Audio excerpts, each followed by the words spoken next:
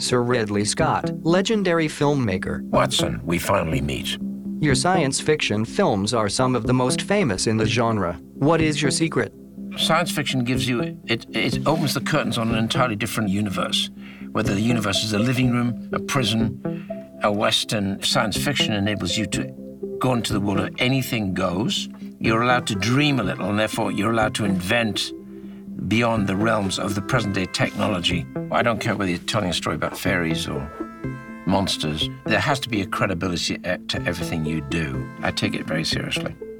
This is awkward. The portrayal of artificial intelligence in your films is not flattering. I've always been skeptical of AI, but those are movies, not predictions. In the real world, it's up to us. If you're creating AI, if it's for the good of, under that heading, then it's all positive. As soon as it shifts into the protection of, then it starts to get a bit questionable. We are at a marvelously evolving time in human history. We're right into the deep in the passion, knee deep in artificial intelligence. It can tell you things that you wouldn't have known 50 years ago, 30 years ago, 20 years ago. So the strides forward are all extremely positive, are incredible. My tone analyzer indicates that you are optimistic about the future. Realistic, just realistic. I think that you're silly to be pessimistic and you're silly to be optimistic. That's good, Watson. Keep it up. Don't go rogue. Yes, sir. Sir Ridley Scott.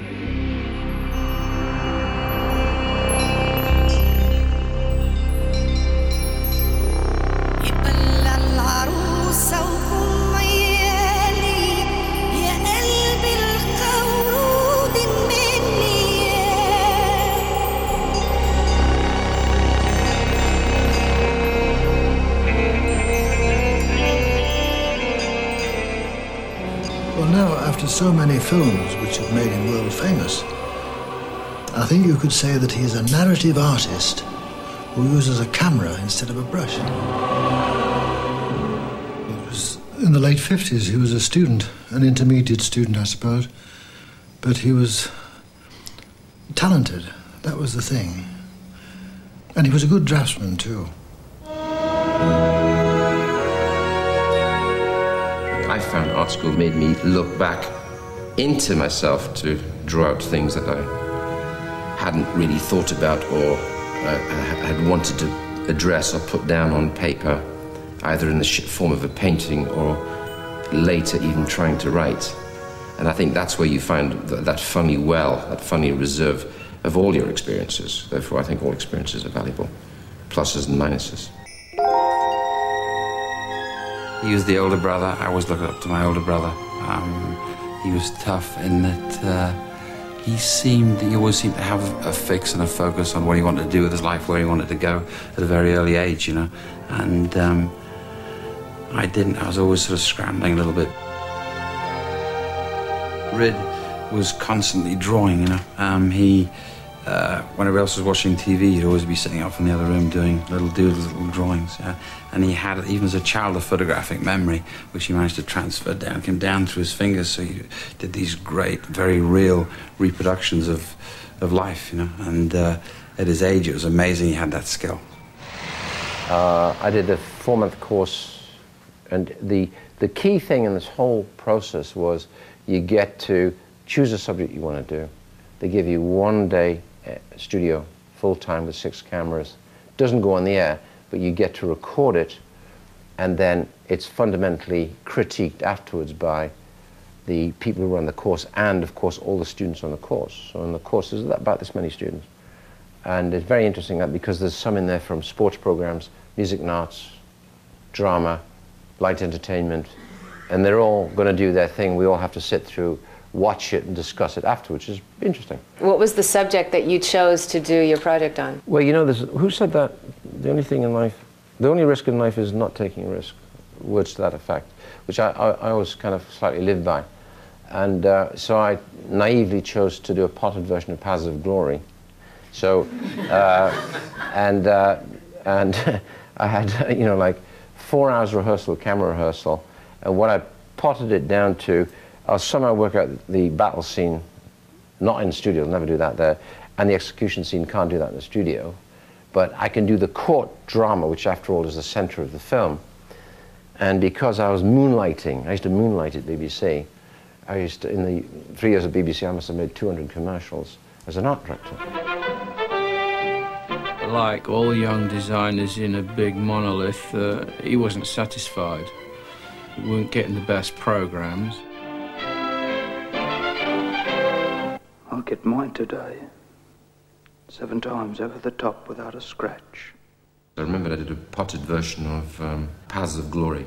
I managed to edit the fundamentals of the story of the Kubrick film down to battle, outrage, and trial, and execution. And I managed to get that into half an hour.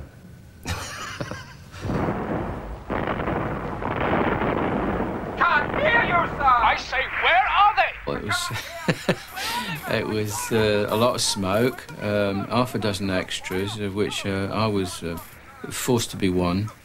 And we could have done with at least another 20 or 30, but the 6 of us had to keep running around the back of camera and back in front again to have the charge over the wire. Hello, Polygon!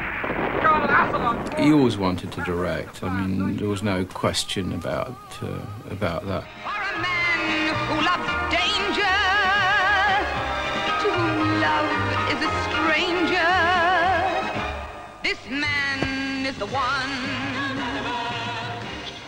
You want somebody to play with? No thanks. I'm just looking for a friend. Oh, you patzer. You missed the move. Knight to knight 5, pawn takes knight. Rook takes rook, queen to rook 4, check. King to bishop. Go away, bother someone else. You don't know what you're talking. He couldn't do that. You don't know what you're talking. Shut up, patzer. Make a move. He's right. I could have won your rook. Move, patzer. Look, stop talking or I'll call Fisher. I can't think with all this noise. Good game, Maurice. Johnny, my old friend, how are you? Knight takes queen.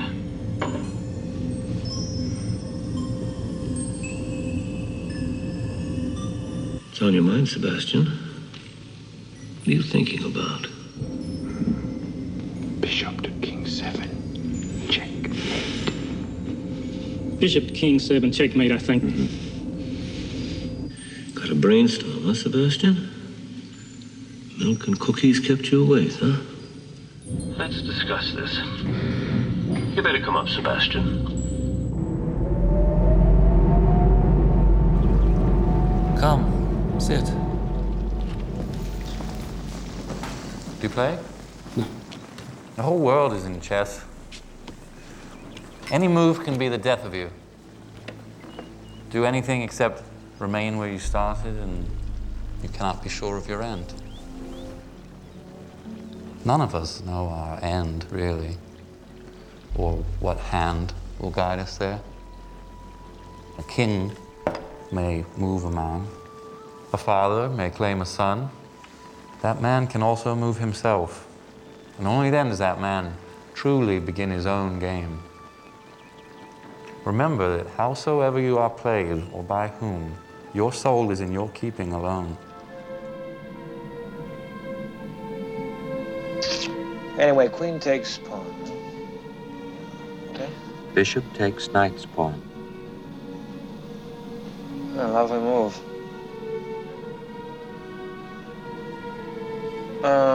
Rook to king 1. I'm sorry, Frank. I think you missed it. Queen to bishop 3. Bishop takes queen. Knight takes bishop. Mate. Yeah, looks like you're right. I resign. Thank you for a very enjoyable game. Yeah, thank you. I never thought of space. I saw Stanley Kubrick do something, and that opened the door. And Mr. Scott, I've read about this. You're in the theater by yourself, middle of the day, about a week after it comes out, back when you could still smoke in the movie theater. What was it about that film that really just got at you? I was a great admirer of everything Stanley had done, so I was obsessed with what he'd done anyway.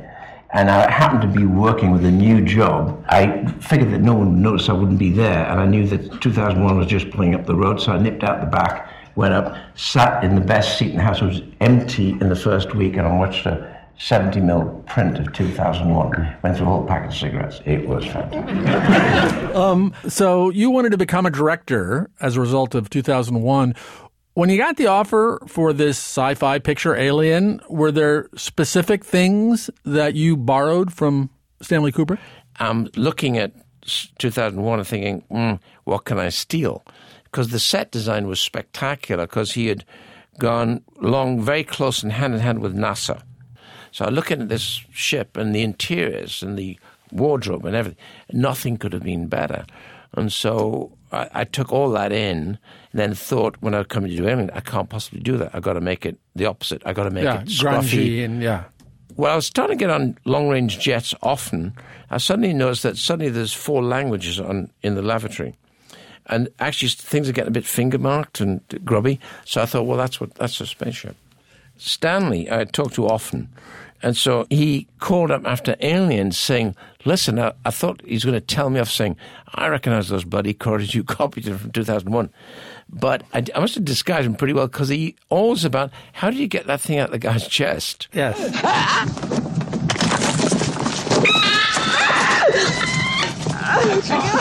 Oh, God!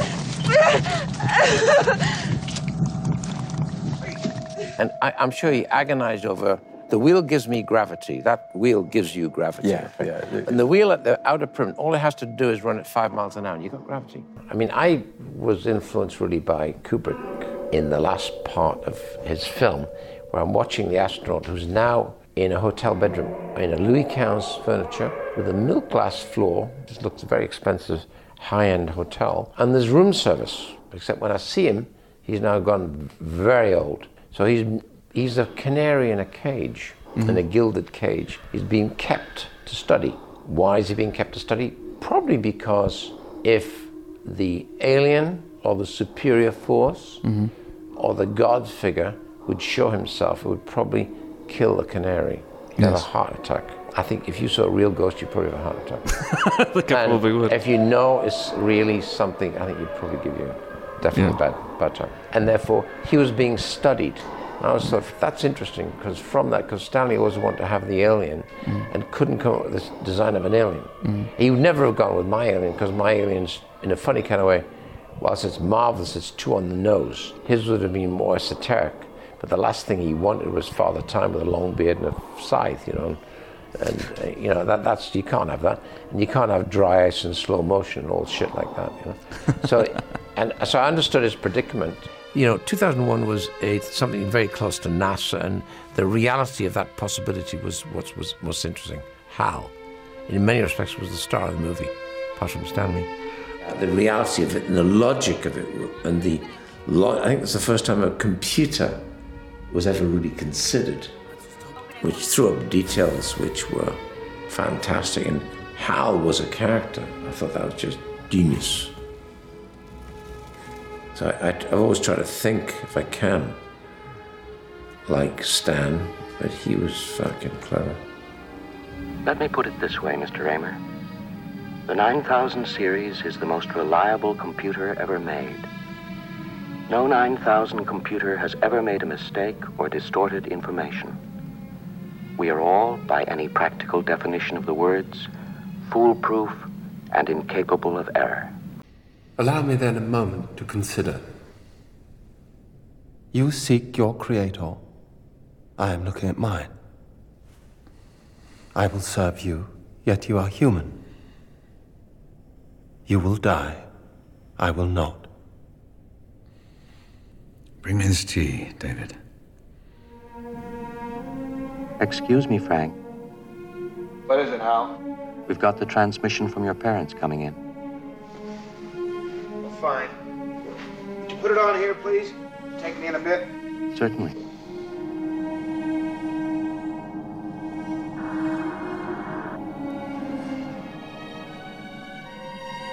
Happy birthday, Frank. Thank you, Hal. A bit flatter, please.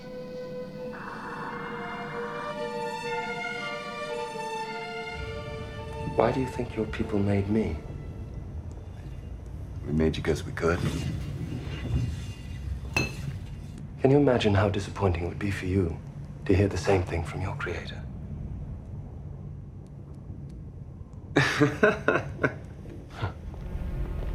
It's not an easy thing to meet your maker. And what can he do for you? Can the maker repair what he makes? Would you like to be modified? Stay here.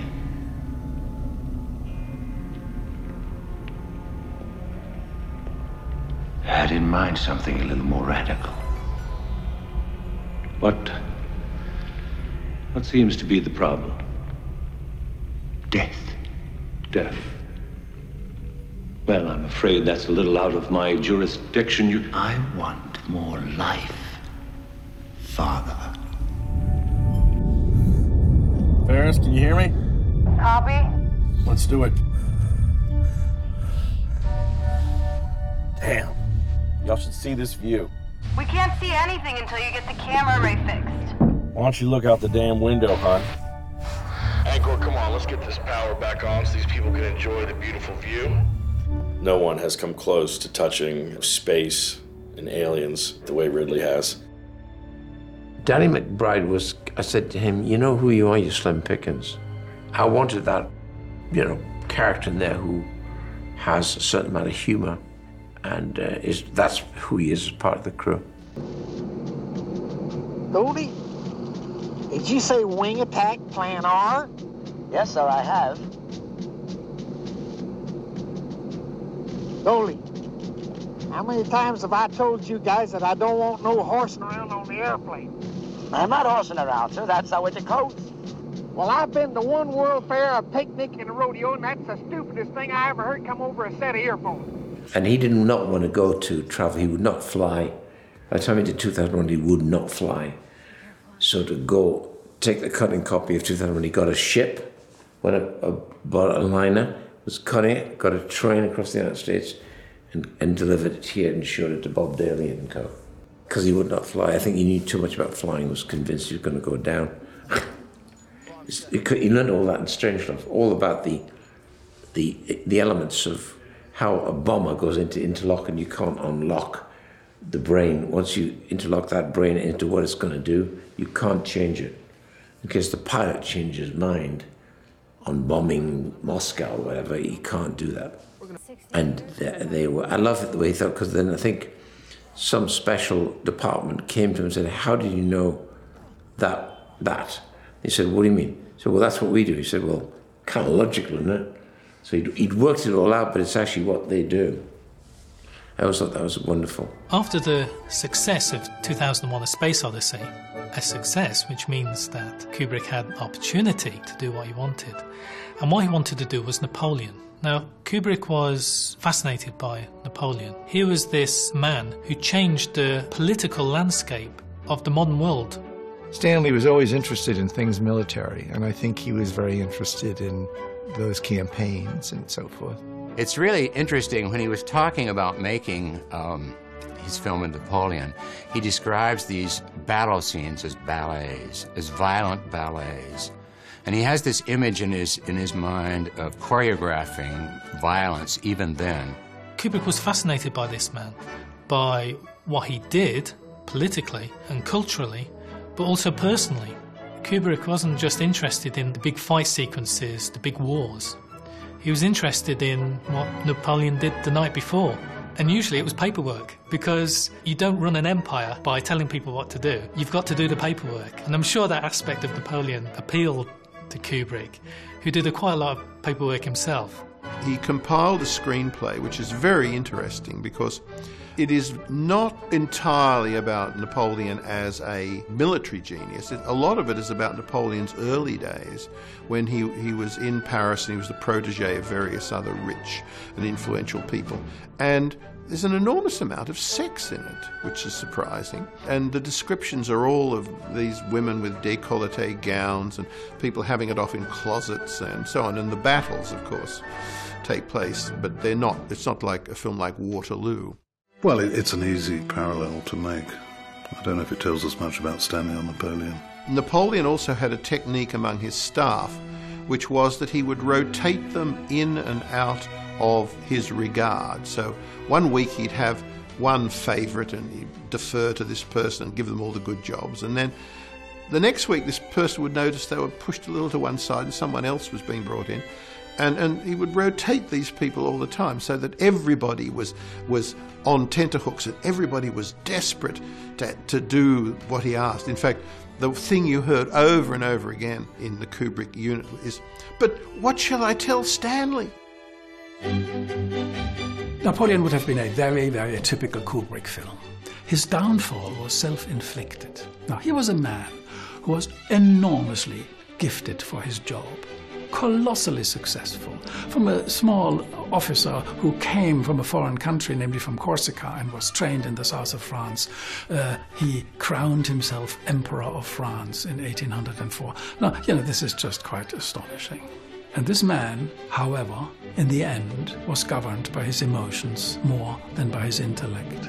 And this is an old story of Stanley. This is this conflict between emotion and intellect. Do I need warn you of my indiscretions? No, madame. Does where I have been concern you?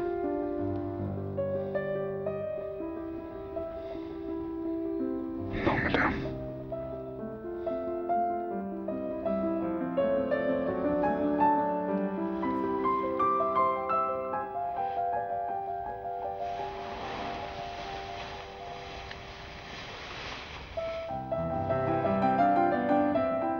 If you look down, you'll see a surprise. Once you see it, you'll always want it. When he passed, about 5 years later, somebody said, "Do you want to read this?" And I read it, but it was Birth to Death.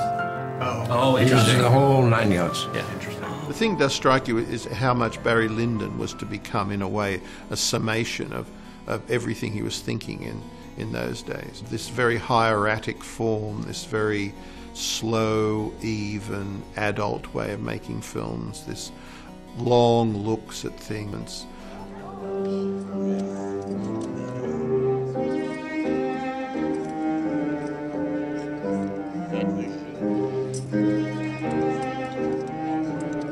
Samuel, I'm going outside for a breath of air. Yes, lady, of course.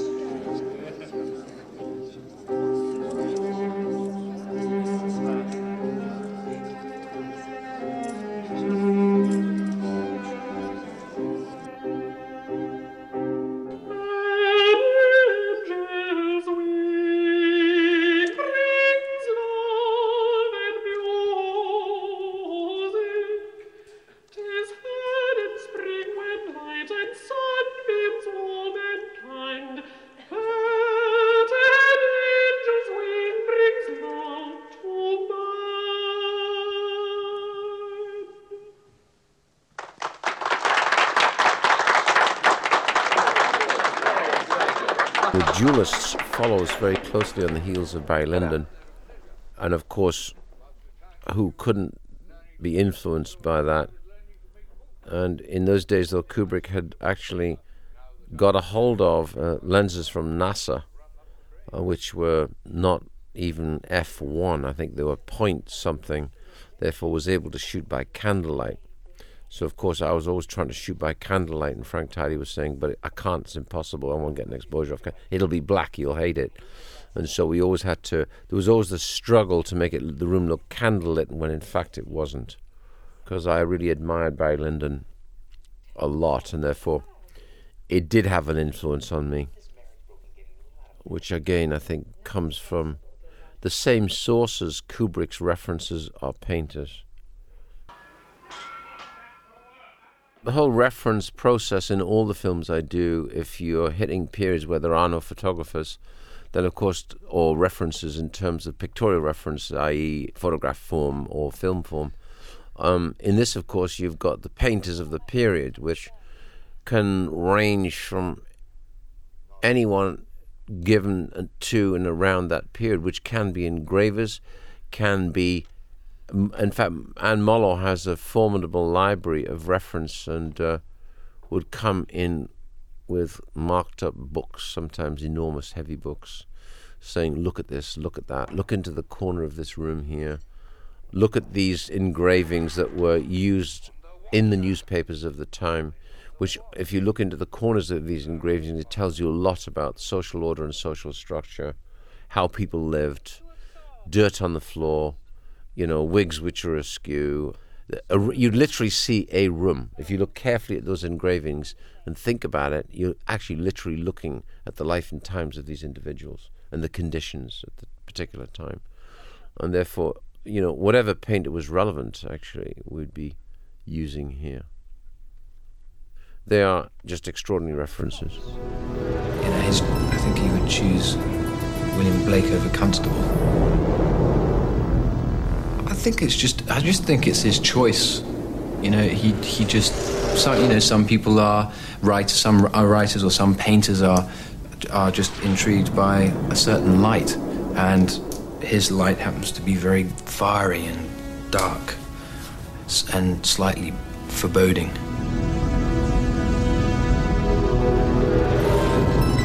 So they said, can we have a more happy ending? I said, no, it's a film noir. What's a film noir? From that moment, you know you're in trouble. And it should end on him looking at the thing, nodding in assent, knowing that he is a bloody replicant, going in the elevator and joining Nexus 6 with Nexus 7. Because almost knows something from his mind that no one else would know. Yeah, it tracks all the way back. I thought, got a preview again, so I called up Stanley. So I called up Stanley saying, listen, you've just finished The Shining. Yeah. I know you must have shot for 7 years doing that helicopter footage in Montana, and you were never there, were you? Because you hate flying. Right. Can I borrow some helicopter footage for the preview? Yeah. So the following morning I had 17 hours of helicopter footage. And then he called, and I was looking at it, and it's spherical. He said, oh, what do you shoot? I said, Panavision. Oh, anamorphic. Yeah, he said, it's not going to work. What, this is Stanley. What's the car? I said, it's a spinner. I think I sent him a little thing. He said, it's perfect, because the Volkswagen every shot. And if you project my spherical anamorphic, it'll be long. How perfect. It should all work. Rang off. 20 minutes later, he said, by the way, if you use any of the shots that I've used, you can't have them. And that was it. And I ran it, and it went on the film. That was lovely. You and he were friends by that time. No, I never met him. Really? I just used to talk to him. He called me up first time and said, how did that guy come out of the chest? And I said, who's this, Stanley? Could be. Oh, hi. And I said, well, you want to explain the thing on the table? He's underneath and I get it, but I can't find the cut. So I said, but there it is. And the last time I talked to him, he said we should have dinner or something, then he died.